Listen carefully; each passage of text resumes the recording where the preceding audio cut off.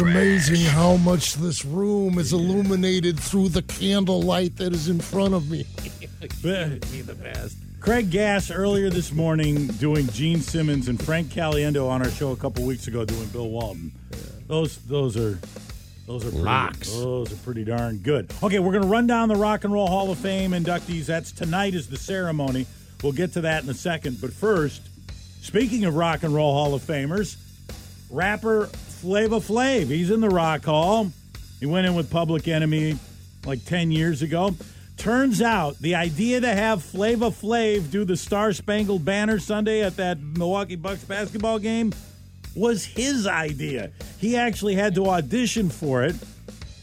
He told Flavor Flav, 64 years old, told an interviewer, hey, I was the president of the Milwaukee Bucks that made this happen for me. I asked him one day, can I come to the Bucks game to sing the National Anthem? He said, well, send me a video of you singing it. I sent him a video of me singing it. He got back to me and said, I like it. Let's do it. Oh, say, can you see? And then... Hey, you want to play something cool? Pull the music down that you got there, and then use this other thing as a music bed. You'll see on your screen over there, it says, on your screen there, it'll say sports piano. On your that screen over there that you play the sound bites. It says sports piano. Play that. That's Flavor Flav. This is Flavor Flav. Yeah, just let him play. This is him at the piano? That's him playing the piano.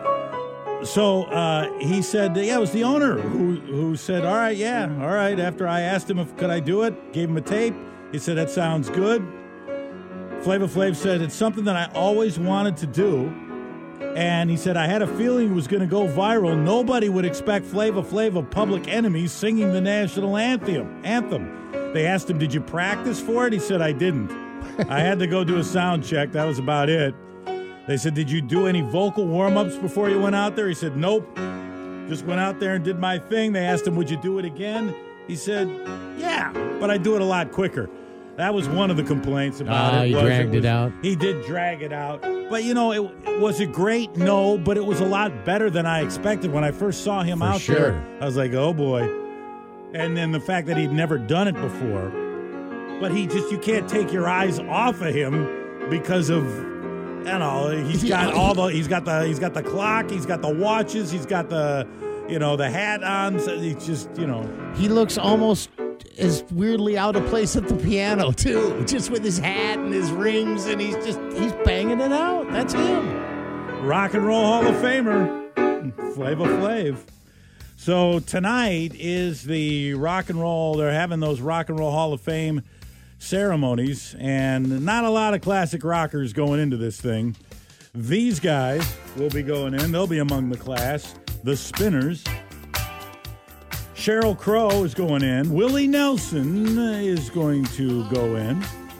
Missy Elliott, Rage Against the Machine, Kate Bush, George Michael. Elton John's lyricist Bernie Taupin will be going in. Al Cooper, who's had his hands in a lot of things. Link Ray going into the hall.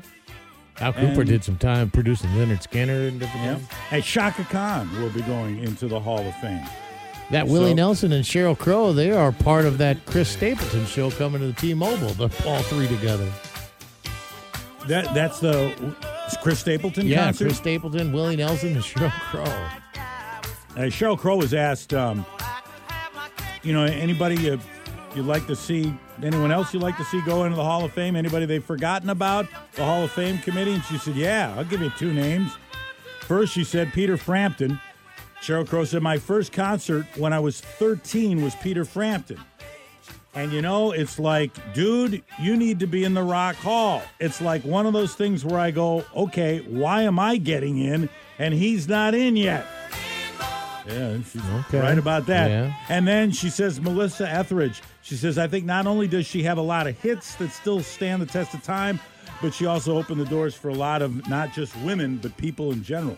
I mean, if one of the criteria is, sales and things like that or whatever, relevancy and, longevity, Peter Frampton, that Comes Alive was the greatest selling live album of all time for a long time. He absolutely should be in there. Should have been in there a long time ago. And Melissa Etheridge, for that matter, Melissa Etheridge, rock radio broke her, as they say in radio terminology. Rock stations were the first ones to play her. Not top 40, not adult contemporary. It was rock radio back in the day that played No Souvenirs and her other stuff. So Come to My Window. She got her start in rock and roll radio.